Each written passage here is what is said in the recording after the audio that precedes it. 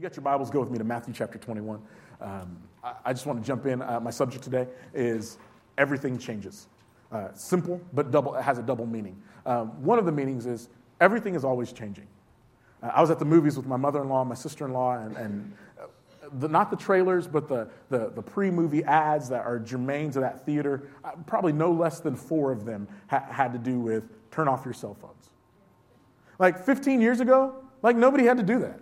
Because the big old bag phone, you couldn't sneak that thing in. It needed a seat by itself. So and if that thing rang, it was just going to drown out all the sound in the theater and everybody was going to know that it was you. So you didn't have that problem.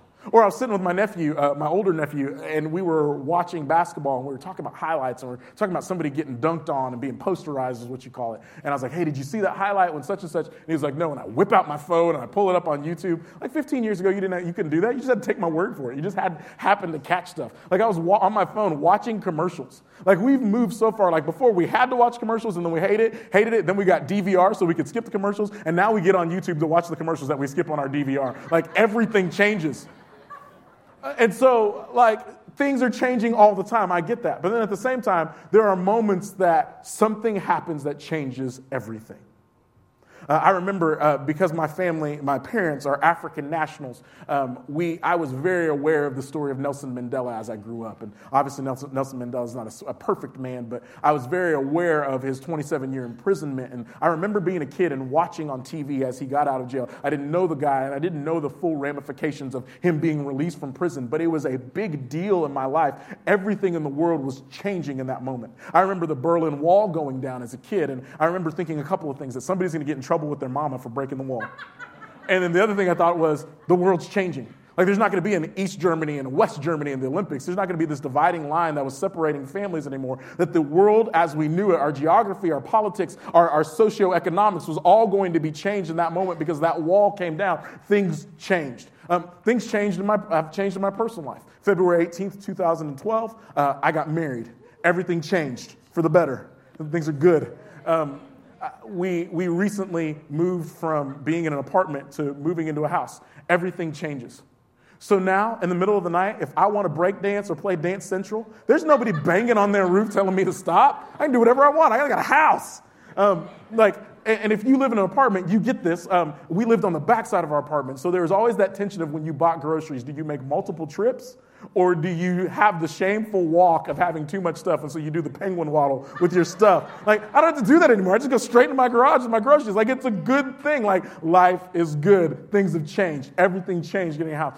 One of the next major changes for my family is one of these days, eventually we're going to have a child. I don't know anything about it, but all my friends that tell me about it, they tell you everything changes. And it changes different for different people. So for dad, it's hospital room selfies with them and the baby. But for mom, it's, oh, your baby is so cute. How old? 14 weeks, 3 days, 15 hours, and 27 minutes. How do you know that exactly? Because when I got my epidural was the last time that I slept. There's this knowledge of everything changes. And I say that to you because, I know that was stereotypical, but there's this understanding that there are moments that everything changes, and there's a reality that everything's changing. And as we dive into our text, this is one of those moments where everything seems to be changing and everything changes. Matthew chapter 21, starting in verse 1. Now, when they drew near to Jerusalem and came to Bethphage, to the Mount of Olives, then Jesus sent 2 disciples, saying to them, go into the village in front of you, and immediately you will find a donkey tied and a colt with her. Untie them and bring them to me. If anyone says anything to you, you shall say, the Lord needs them, and he will send them at once. This took place to fulfill what was spoken by the prophet, saying, say to the daughter of Zion, behold, your king is coming to you, humble and mounted on a donkey, and on a colt, the foal of a beast of burden. The disciples went and did as Jesus had directed them. And they brought the donkey and the colt and put on them their cloaks, and he sat on them. Most of the crowd spread their cloaks on the road, and others cut branches from trees and spread them on the road. And the crowds that went before him and that followed him were shouting, Hosanna to the Son of David. Blessed is he who comes in the name of the Lord. Hosanna in the highest. And when he entered Jerusalem, the whole city was stirred up, saying, who is this? And the crowd said, this is the prophet Jesus from Nazareth of Galilee. Let me do a little bit of shaping here. Because we didn't grow up in this era. There's some things that we don't know. And so without explaining some of these things, some of the significance of this particular story is lost. First of all, you got to know about the author. Matthew was an author that was writing to a Jewish audience, to the covenant people of God that understood symbolism, understood the Old Testament prophecies, understood a lot of that. And so when you read Matthew, you will often see Old Testament quotations like the one that we read that almost prove that the guy that you've been waiting for, that Jesus was it. So Matthew often goes through great lengths to say Jesus did this action and it ties directly to this prophecy that was fulfilled. Another thing that you see in Matthew is that Matthew often has this rhythm of Jesus will teach something and then Jesus will live it out. So Matthew 5, 6, and 7 is the Sermon on the Mount that if you've grown up in church, that's where the Beatitudes lie, the blessed are they that in the scripture. And a lot of that Jesus talks about and then he lives it out in the kingdom. Then he begins to just talk about in parables, this is what the kingdom and the king will look like. And then when we drop into this portion of the scripture, you see Jesus displaying that and showing that. But one of the weird things that you see is previous to the chapter before this, you never see Jesus like walking around like you see on cartoons with the glow and his hands out. I am the Messiah. Like Jesus doesn't do that. Like oftentimes, in fact, Jesus does the opposite. Like Jesus will perform a miracle and he'll be like, shh, don't tell anybody that I did this. Or people will begin to say, well, you're the son of David or you're the king. And he would be like, no, don't do that. Don't tell people who I am. But as you move into this portion of Scripture, something seems to be changing because the story before this, Jesus is walking down the road and there are two men that are blind and they scream out, Son of David, have mercy on us. And he heals them of their blindness, but he doesn't say to them, don't tell anybody that I'm the king. And it seems to be like there's this transition, and all along the way, he's beginning to identify, I'm pulling back the veil. I want you to know fully who I am. In this portion of Scripture, he's getting ready to go into Jerusalem, and it's the season of Passover. And Passover was one of the festivals in which Jewish males were required to come into the city, and it was a big time. Conservative estimates say that there were 180,000 people in the city, when normally about 30,000 would have been in the city. So 6 times the amount of people are crowded into that city. And as Jesus is making his way there are things that people of that culture would recognize that Jesus were doing that for us just seems to be geographic landmarkers. So one of the things that seems to be happening is that Jesus is coming in from the east of the city, going past the Mount of Olives. And one of the Old Testament prophecies was that the king, when he comes, would set his feet upon the Mount of Olives. And so as these people are walking with him and he's beginning to display that he's king, and they see him go past the Mount of Olives, there must have been a light bulb that went off that was like, this could be the guy. He just went past the Mount of Olives. And so as they're watching this unfold and watching this be laid out, Jesus is beginning to do these very strategic, very obvious things that declare to the people, I'm not just some guy, I'm the king that you've been waiting for.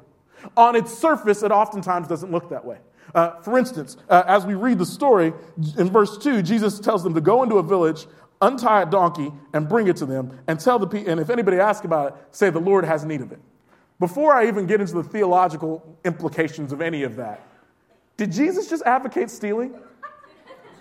Like, I'm going to turn up here. Josh Moore, if I say, hey, Josh, go out onto 78 and go to Village Motors, and there's a red Mustang there, and break into it.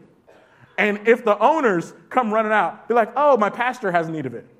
Here's what will happen next. He will text me and say, well, went to Village Motors, and I broke into the car, and the Saxe police showed up, and I told them that the Lord has need of it.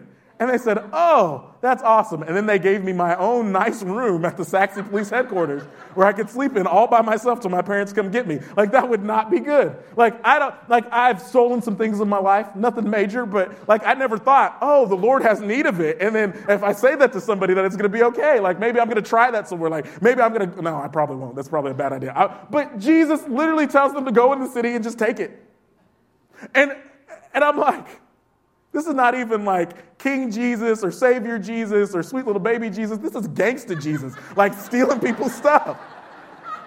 And I don't even know how I feel about it. But he pulls it off because it works.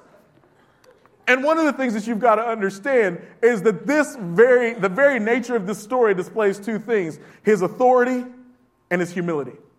And we'll start with the authority. Truth of the matter is we don't like authority.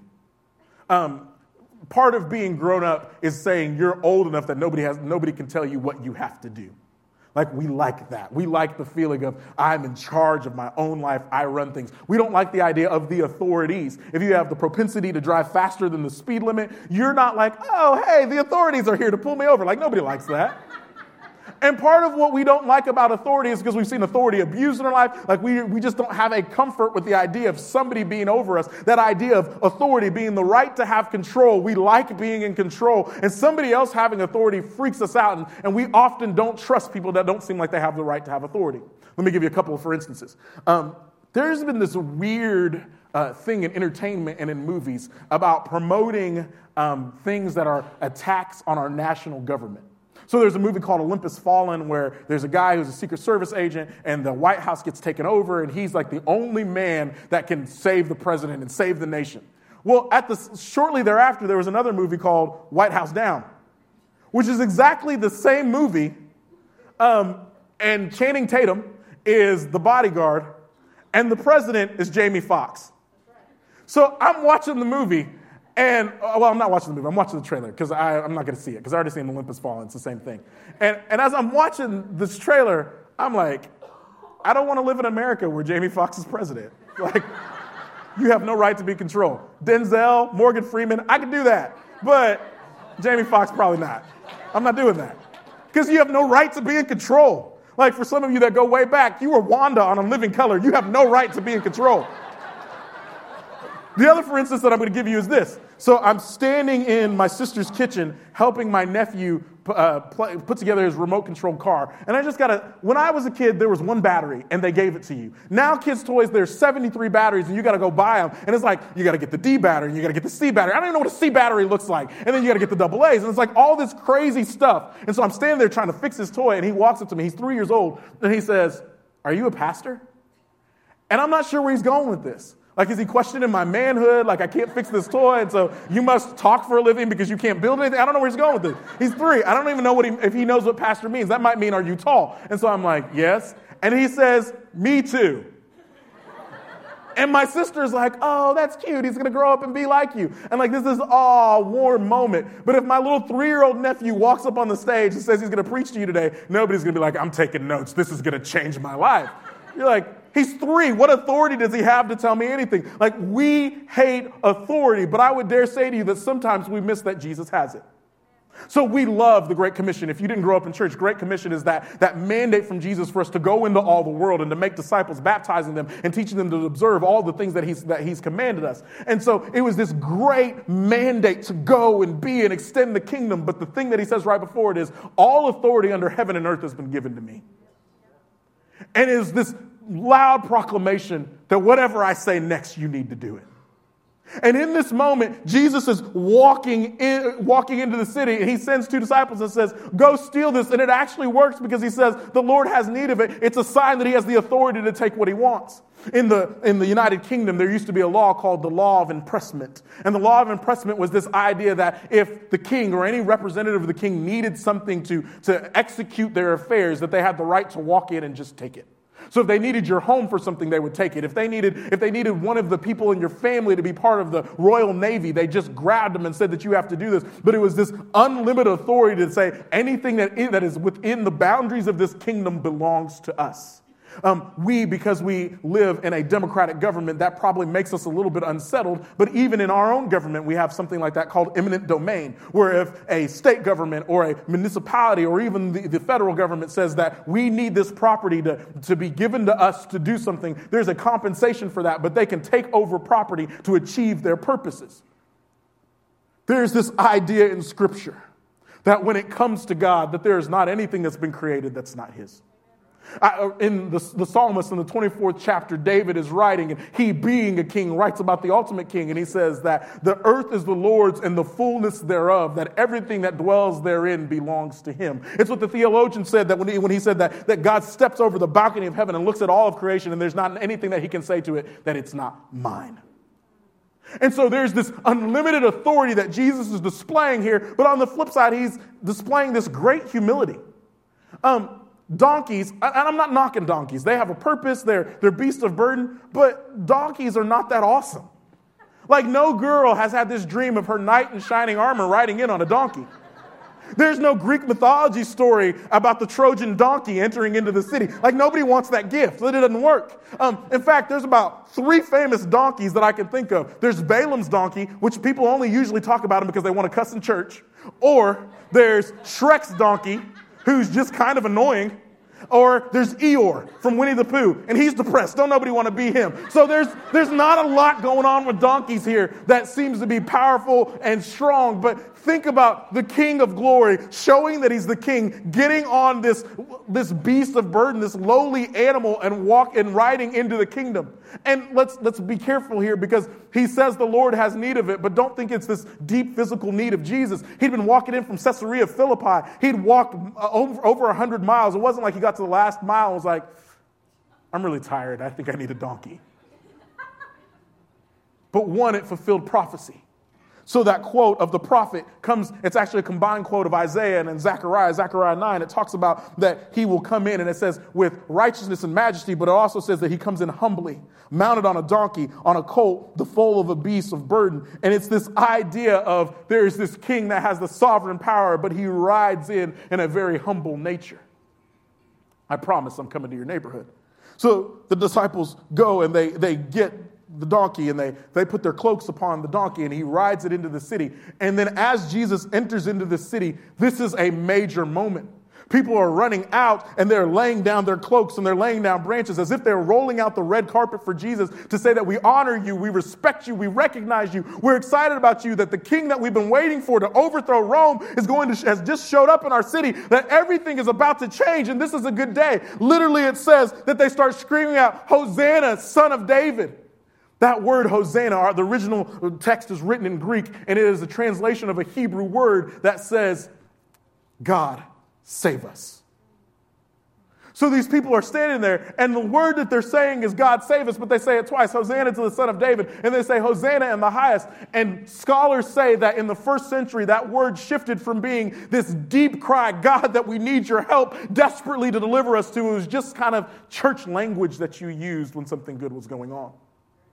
So there seemed to be this minor shift in the mentality of people, that they went from saying, God, we desperately need your deliverance, to, hey, this is a good moment, we're going to shout right here. Then the people are standing around watching. So there's a crowd that's entering the city with Jesus, and then there's a bunch of people who have come to Jerusalem because of pilgrimage, and they say, who is this guy riding in on the donkey? Hear their language. And the crowd said in verse 11, this is the prophet Jesus from Nazareth of Galilee. Sometimes what we say reveals what we really think. Because they had been proclaiming, as he's the king, this is a great moment, we're rolling out the red carpet. And when they were asked who this was, their response wasn't, this is the Christ, the Savior of the world. They didn't say, this is the Lamb that was slain before the foundations of the world. They said, this is the prophet, Jesus. Nothing wrong with being a prophet unless you're more than that. Nothing wrong with being a prophet unless you are the one that's been called as the Son of God to change and save humanity. That you are literally the Messiah, the one that we've been waiting on, the one that was named Jesus because he was going to save his people. Like there seems to be this small shift that the people recognize Jesus, and they can say who he is, and they can use all the religious language, but they don't seem to fully get who he is. In fact, if you read Scripture, this is not the only time that happens.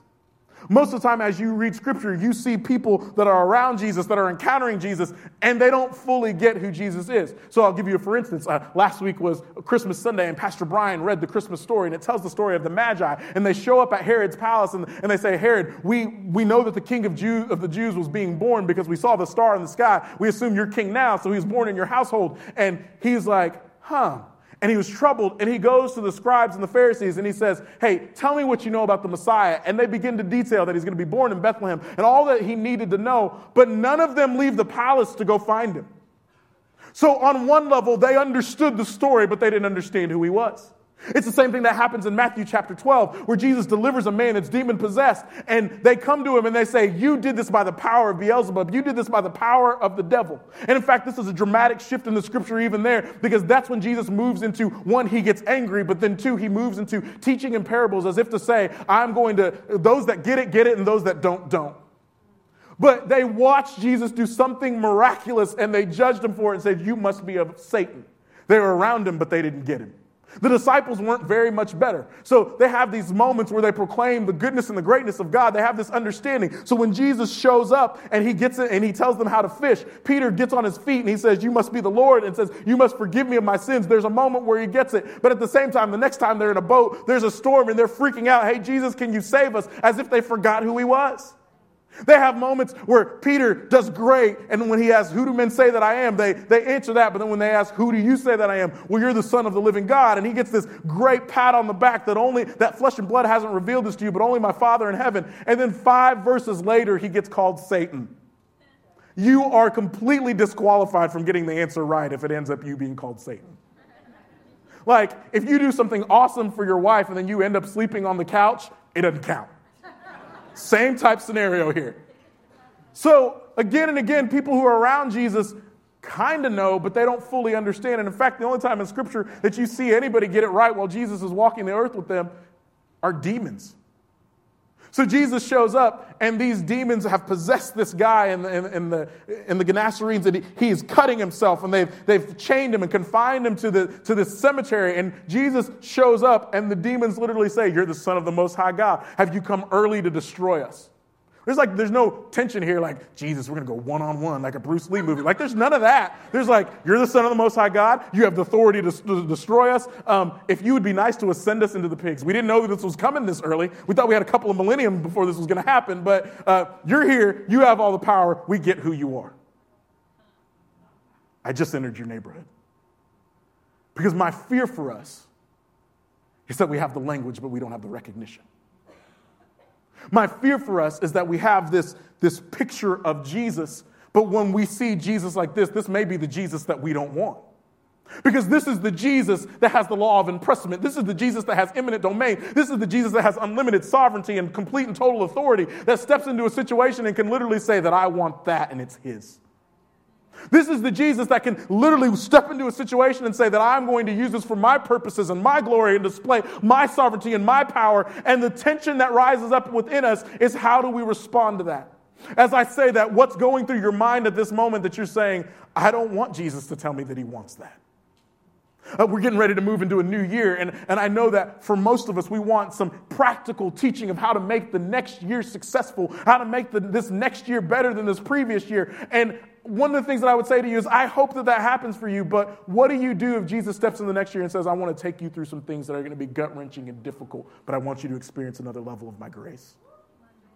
How do you deal with that tension of him saying that I'm going to lay my hands, my power on some things, I'm going to shift some things, everything's going to change? How do you deal with that? I would dare say to you that an encounter with Jesus ought to change everything. There's a small word in here that we probably skip over because we don't speak the original language Greek. But in verse 10 it says that the whole city was stirred up. That word stirred in the Greek is where we get our word seismic and the word seismograph. That's the instrument that we use to measure the immensity of an earthquake. And so literally what they were saying is when Jesus came into the city, the 180,000 people minimum that were there celebrating Passover were shaken. That nothing was left unrattled. That same word is used 2 other times in the Gospel of Matthew. And so when Jesus died, it says that the veil was torn and that everything shook. It seismicked. And then in Matthew 27, when the stone is rolled away, it says that the stone rolled away. There was this great seismic, this great earthquake, and the angel of the Lord sat upon the stone. And it was this understanding that in that moment, that whether it was Jesus entering in the city, whether it was Jesus sacrificing himself on the cross, or whether it was Jesus raising on the 3rd day in glory, that in that moment when Jesus encountered what it was ever in that atmosphere, that everything changed. Again, in your neighborhood. So encountering Jesus ought to change everything. The gospel of Jesus Christ in my life should change the way that I interact with my wife. It should change the way that I do my job. It should change how I deal with my neighbors. It should change how I do business. It should change the small things about me. Or maybe the other way of saying is that if nothing has changed since you've encountered Jesus, I would dare say you haven't encountered him. So there's this shaking of everything that happens when Jesus enters into the situation and nothing is left the same. And the challenge for us is as we move into this next year is, do we walk in that? Do we understand that? Do we feel that? Do we recognize Jesus as the humble king that's entering into our life, that has the authority to say that he wants something and has the power to change it all? Because my fear is, like the people in this story, we may have the language, but do we have the understanding? The difficult thing about following Jesus is following Jesus. Because sometimes he leads you where you don't want to go. And sometimes when Jesus as king steps into a situation, you're like the people in the story. Yes, the king that we've been waiting for is going to overthrow the Roman government. You've got to understand the geopolitical layout of the time. So Galilee was north of Jerusalem, and Galilee was still under the rule of Herod, but Herod was a second-class king because he was still under Roman rule, but Jerusalem was directly under Roman rule. So when this guy comes into the city and they're proclaiming that he's son of David, that's a title of his authority, his kingship. If you're anybody in the Roman government, you're thinking, okay, it's time to fight. This guy's trying to overthrow us. And these people are thinking Jesus is going to enter in the city and he's going to establish his kingdom. He's going to overthrow the Roman government. And there's literally frustration for them that Jesus doesn't do that. But he comes in not on a war horse. Like if I'm going to go to battle, I'm not riding a donkey. I'm not riding a horse either. I'm riding a tank. But he comes in on a donkey. In fact, kings only rode donkeys in times of peace. It was this idea that whether you were negotiating for stuff with a foreign entity and you wanted them to know that you weren't trying to come in as this overlord, or whether it was after a battle had been won and you're coming in to declare peace to the people, you only rode donkeys in times of peace. Ultimately, we know, because we have the full detail of Scripture, that Jesus was going to achieve peace a few days later on the cross. But Jesus wasn't riding into the city to make war with Rome. He was coming to establish peace with God. So as Jesus comes into the city riding this donkey with this idea of establishing peace, it's kind of funny because the peace hadn't been established yet. So let me put it like this. If you're watching the Olympics and some guy walks up to the starting line with a gold medal around his neck, you'd be like, that is absurdly arrogant. Like, you haven't won the race yet. Like, and you better win this race by a whole lot if you're going to wear the gold medal before you ever... How did you get the gold medal before the race? Because it's like this proclamation that I know I'm going to win this thing. So, in their eyes, he hadn't beat Rome.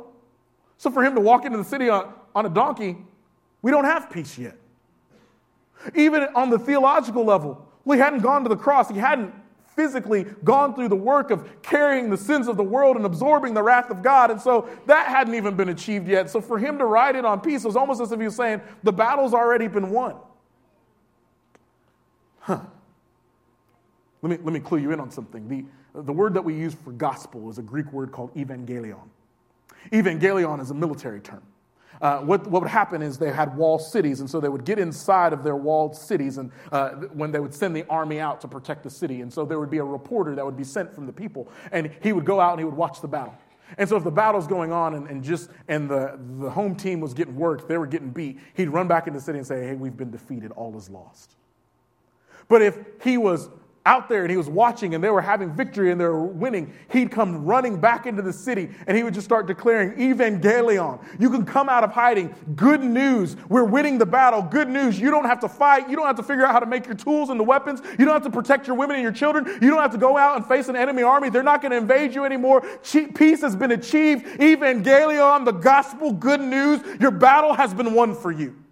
So Jesus literally riding the donkey into the city before the battle had ever been won was saying to all of those people, I'm not even fighting the fight against Rome that you're trying to fight, but the fight against your sin, the fight against the oppression, against the sins of the world, that battle has already been won for you. That as I ride the donkey into the city, I just want to declare to you that there's peace. Battles that you can't win, weapons that you can't war with, things that you cannot do on your own. Evangelion, good news, the battle that you have no idea how to win, I've already achieved your victory.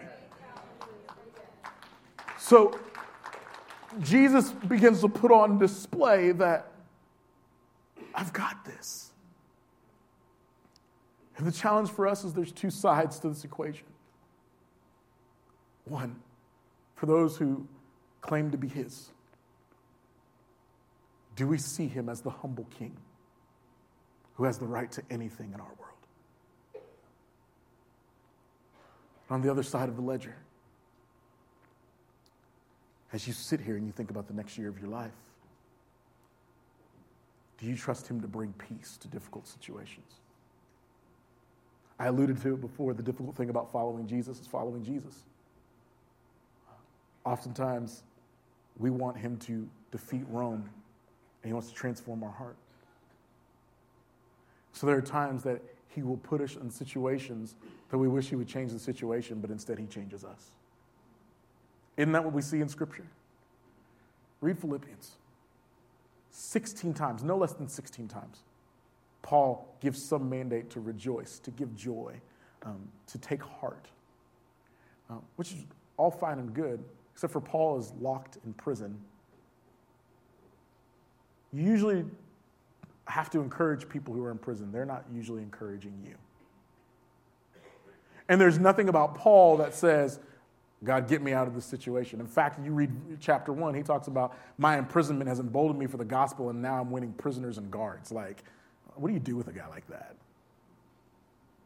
But there was something about what was inside of Paul that though the situation didn't change, when the king that brings peace and wins battles showed up in his life, gave him joy in the midst of circumstances that didn't warrant it. So you move into 2014, and you have circumstances that won't change. Do you trust the king, the humble king, to ride into your life, and through his authority and power to transform you, even if he doesn't transform it? I'm going to ask you guys to stand to your feet.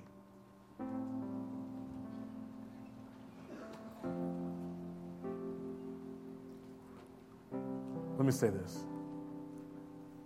If you're here today and you're hearing what I'm saying and you're like, I heard what you said about the king riding into the city and he was coming to make not war with Rome, but peace with God.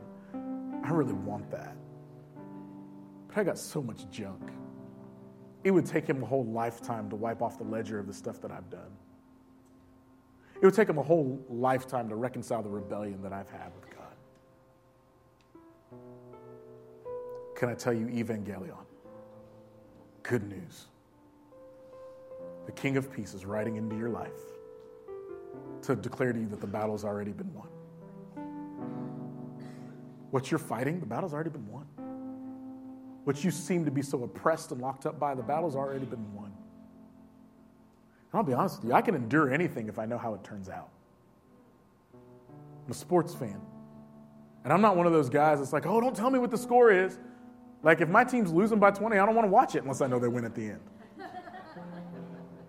And the crazy thing about Scripture is it's probably not a very good story because it always gives away the ending. But I can endure whatever if I know the end. So I can endure Adam and Eve blowing it. I can endure Noah blowing it. I can endure all the stuff that we talk through the story because again and again, God begins to display through Jesus that, hey, in the end, we win. And so can I tell you, whatever you're enduring right now, I'm just going to go ahead and skip that part of the DVD and go straight to the ending. The King of Peace is going to ride into your life, and he wins. So I want to invite you to that. I want to invite you into that. All you have to do is receive it. Salvation is his. He does that. Deliverance is his. He does that. Trust his power. But on the other side of the ledger, I want to challenge us. We sang a song called Came to My Rescue. It's the idea of what happens in a heart after they've been rescued out of the mire and the muck of sin. And when Jesus reaches down, when we call and he answers by saving us. We love that. That's Savior Jesus. I don't think anybody in this room would have a difficulty singing about Savior Jesus. We like Savior Jesus. But the part that we sang was, in my life, in our world, in my love, be lifted high. Be displayed, be top priority, be sovereign king. That's King and Lord Jesus. Sometimes that's the Jesus that we don't want. Because King and Lord Jesus has the law of impressment. He has eminent domain. He has the ability to step over creation and say, there's not anything here that's not mine. And so he may be saying to you, you know, for a long time I've been stirring your heart. I've been calling you to step into doing something that proclaims my glory. Yes, I know that you're comfortable, you're safe, your life's good, but I'm challenging you to do something crazy. Parents, let me say it this way. He may be challenging you to back off the kids a little bit and let them pursue the crazy dream of being a missionary. Because we love sending money to missions, but we're scared to send our kids. Maybe he's saying to you that I'm calling you to reconcile that relationship. So in your life, display my sovereignty, because it's not even your fault, but absorb what you can absorb and reconcile what you can reconcile. But I'm calling you to fix what's broken for the glory of my name, that in my life, I want you to be displayed. Maybe for some of us, he's saying that in our world, my hope is that my neighbors are a little bit confused by me. I hope they know that I'm a Christian, and so they've got this idea that I'm judgmental, and I look down my nose, and I say things about them that frustrate them. I hope they think that because I've got the label Christian. But then when I think about him, like, he plays with my kids, and he moves my trash can back, and he invites me to cookouts, and he buys me birthday presents, and invites me to anniversary events. Like, he's a really great guy, but he loves Jesus, and he calls himself a Christian. That's a little weird for me. In my world, I hope that he's lifted high. And in my love, I pray that he's lifted high. I pray that the old saints used to say that it was that he'd be uppermost in my affections. That which I feel about him, that which I think, that my affection is first and foremost towards him. So let me play that out in a very real scenario for us in this day and age. That the thing that I get most excited about is the person and the work of Jesus Christ. That I get more excited about being around the things of God and the people of God and in the house of God than whether my favorite team wins this afternoon or not. So let me challenge us. As much as we love Savior Jesus, we're going to be in a lot of trouble if we move into 2014 and everything changes and we're not in love with Lord Jesus. There is a challenge to not just call him Savior, but to call him Lord, to say that you are indeed the humble King that has the right to ride in my life and place your claim on everything and say, I have need of that, and I'm just going to give it to you. So A.W. Tozer used to say this, and my youth pastor used to often say it to me. Christians don't tell lies in church, they sing them. So I want to challenge your heart. I'm going to pray and then we're going to worship. And we're going to sing in my life, in our world, in my love, be lifted high. You be king. You be on display. You be uppermost in my affections. You be priority. I'm going to be honest with you. I would rather us be silent in truth than be in harmony about a lie. I would rather be honest and say, Lord, you can have it all, even if that's really, really uncomfortable for me. So I'm going to challenge us into honesty. I'm going to pray. Pastor Bear is going to lead us. And if you will, declare to the Lord and say, you can have it. Everything that's me, it's yours. I believe that's success for 2014. Success will be found in obedience. Let's pray. Jesus, you're King. I pray that today you, in the very same way, would come down the road, come not just to our neighborhood, but come right into our hearts and establish that as your throne. That, Lord, as we move into this next year, that our goal is not to make you genie Jesus or emergency Jesus, that you fulfill our needs when we need you or you fulfill our deepest wants. I hope that does happen for us. But Lord, I pray that we make you Lord Jesus. And that anything in our life that you say that you want, we can say, the Lord has need of it. It's yours. For those that may be far from you that are under the sound of my voice, I pray that they would understand you as humble King Jesus that's come to bring peace, that's come to declare evangelion, the battle's been won, and that they would come in alignment, bring us all in alignment with your authority and your peacemaking humility. It's in your majestic and matchless name I pray. Amen and amen.